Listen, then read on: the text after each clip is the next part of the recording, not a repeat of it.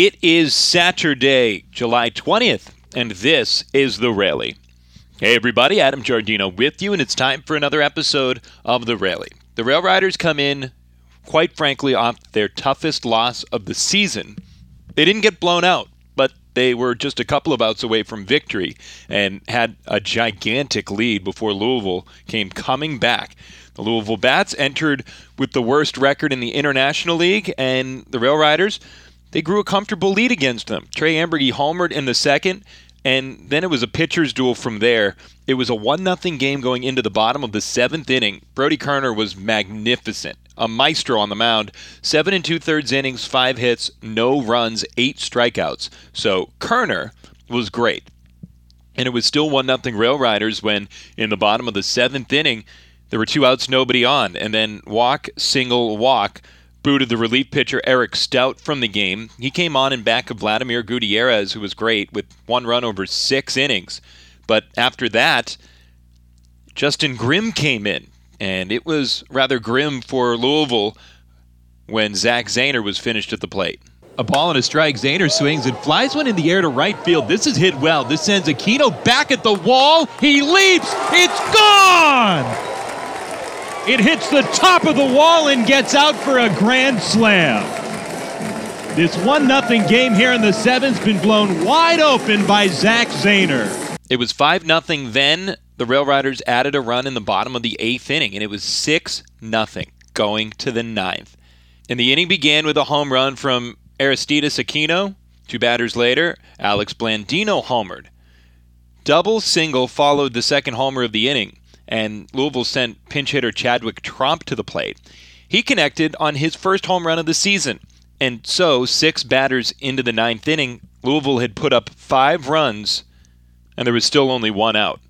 They trailed by a run, and the next man up, Narciso Crook, he homered as well. A 4-homer inning plated 6 runs for Louisville.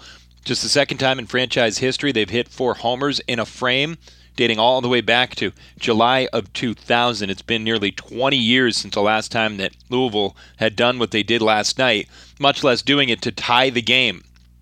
So we go to the 10th, and Louisville plates 2 runs. The Rail Riders have 2 aboard in the 10th inning with nobody out, but a strikeout and a double play end it, and Scranton Wilkes-Barre falls 8-6 in a game where they had a 6-run lead with 3 outs to go. We zipped over that rather quickly, yes we did, but before yesterday's game, we had a great conversation, and one with some more optimism. Bryan Hoch of MLB.com was at the ballpark yesterday along with Mark Feinsand, and the 2 of them were selling copies of their book Mission 27, recapping the 2009 World Series championship by the New York Yankees. When we talked to both of them yesterday, they both intimated that they felt that this year's Yankees team had a lot of that same feel, the same tenacity that the 2009 squad did, but that's what we talked to Bryan Hoch about. The book in general and many other topics about the New York Yankees then and now. Back in the Rail Riders pregame show, and we're joined by a very special guest today, Bryan Hoch, who's here at the ballpark promoting a new book that he wrote with Mark Feinsand, Mission 27. And first of all, just thanks for taking some time out of your night to join us. And I guess titled maybe a little self-evident, but what is Mission 27 all about? Of course, yeah. It's the 2009 Yankees 10 years later, and I can't believe it's been a decade already. But, Mark and I were talking about a project that we might be able to work on together. And we're both covering the Yankees in 2009. Me for MLB.com, where I still am. And he was with the New York Daily News at the time. And the more we kept talking about story ideas or book ideas, we kept going back to 2009, and it was such a pivotal year for the Yankee franchise. They obviously went out and spent money on CC Sabathia, A.J. Burnett, Mark Teixeira, made a big trade for Nick Swisher, and we know how the book is going to end. They win the World Series, they beat the Phillies in 6 games, but they were moving from the old stadium to the new one. That you close this historic building and you open this new cathedral across the street, across 161st Street, and just digging back into that year, I feel like the stories were told then, but we didn't get the complete story. And that's really what we wanted to do, was go back and track down as many guys from that 2009 team as we could.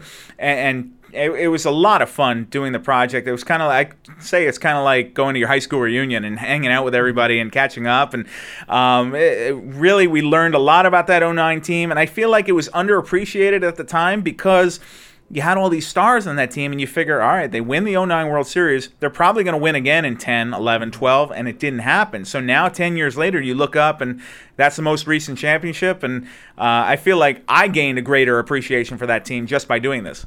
Yeah, when you were going through that, obviously just tease us a little bit. You don't have to get into everything, but what was something surprising that you learned that maybe you didn't realize before? Gosh, my favorite chapter in the book is about Alex Rodriguez's birthday party. And A-Rod this is a team that really hung out together and enjoyed themselves off the field. And CeCe Sabathia was a huge part of that. That's part of the reason they wanted to go sign him that contract. They wanted what he brought to clubhouses in Cleveland and Milwaukee, because the Yankees did not have that. They were very professional and businesslike, but they weren't really a family the way that '09 team was. And I think that the A-Rod birthday party, he was dating Kate Hudson at the time, and he had a mansion out in Westchester, and we got these great stories from everybody on the team, and we never would have got this in '09, but now guys have been retired a few years. They're happy to talk about things, and it's just this wild pool party at this mansion in Westchester, and it's very swanky. They had Nobu catered it, and everybody was in, their dressed, tuxedos and stuff, and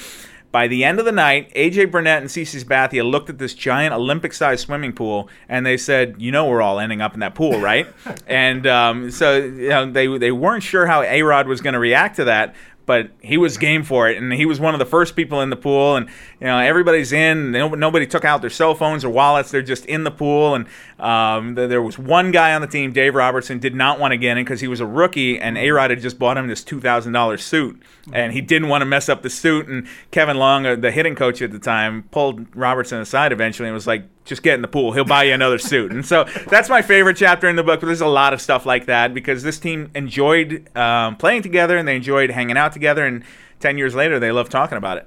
Yeah, I was going to say this as we're talking with Bryan Hoch from the book Mission 27. It's out now, right? Yeah. That you wrote with Mark Feinsand. And it seems like it's something that not only Yankees fans can enjoy, but for me personally, I grew up a Mets fan. Yeah. The way you're selling it, it's like, all right, I got to make sure I get out and get this because it sounds like it's just full of all kinds of great stories from that team. I think it's kind of a time capsule, too, of what baseball was like 10 years ago because I don't think some of these things in the book would still happen today. I think now you walk into a clubhouse, and this is not for better or for worse, but there's a part in the book where I talk about the closing of the old stadium and how people are walking around the warning track with their little click cameras, and you realize that the iPhone has barely been invented in 2009. So, the world has changed. There's barely any Twitter. The social media landscape has changed, and I think that guys are more protective now of their privacy. I think we're more secluded now, too. And when I walk into the Yankee clubhouse, I see a lot of guys just with their earbuds in and staring into their phones, and that's not the way it was in 2009. That was really a group. I mean, they did things like they had the outings. They went out and had billiards tournaments in spring training. They had a kangaroo court where Mariano Rivera got fined for teaching Roy Halladay his cutter. This team was a unit, and they were great on the field. They won 103 games, and they took care of business in the postseason, but it was just a fun team to be around. And when Mark and I kept doing these interviews with guys, that really shone through. I was going to say, and just kind of one more thing before we let you go and kind of get back out to meeting and greeting fans, signing books here at PNC Field tonight. You talked about, this year's Yankee team. Obviously, you've seen them up close. We've seen them from afar. What has it been like to just see guys basically come up from here in Scranton and whether it's Gio or Urshela or whoever, just kind of take that step and keep this team to where it's got the best record in baseball? It makes me wonder what you guys are putting in the water here because whatever it is, keep doing it. It's working. If I left spring training, you told me Luis Severino's not going to pitch an inning for this team. Dellin Betances won't. You're barely going to have Giancarlo Stanton. He played 9 games. Judge is going to get hurt. Andujar's going to play, 3 games and then get hurt. And they're still going to be in first place and have the best record in baseball? Yeah. No chance. Urshela, you mentioned, he was barely a guy we even talked to in spring training. I mean, he was there, but you figured Andujar's a starting third baseman, and, I'm sure this Urshela guy will be down in AAA, and he's been fantastic, and it's really been that next man up mentality. And all the credit has to go to Aaron Boone. I think you saw his explosion on the field. He really has the players' backs. They they embrace that. But I think he's done a masterful job of plugging it in, having these guys believe that, okay, whoever gets hurt, next man up, we'll take care of it. You just go down the list, and they have had an all-star team on the injured list this year, and they're still getting it done on the field. So it's been remarkable to watch, and, just like in 2009, you get the sense that something special is happening in the Bronx. Big thanks to Bryan for being our pregame guest yesterday, and thanks to you for making the rally part of your day today. We've got first pitch tonight at 6:35, the middle game of a 3-game set between the Scranton Wilkes-Barre Rail Riders and the Louisville Bats. Davy Garcia set to be on the mound for his second AAA start after giving up 3 runs over 5 innings in his AAA debut 5 days ago. Pre-game coverage begins at 6:05. Myself and Joe Vasile on the radio call tonight. You can catch all of the action on the Rail Riders Radio Network, the TuneIn Radio app, and on the MILB First Pitch app as well. I'm Adam Giardino. Follow me on Twitter. I'm at Adam Giardino. Giardino. Thanks for listening, and we will talk to you later tonight.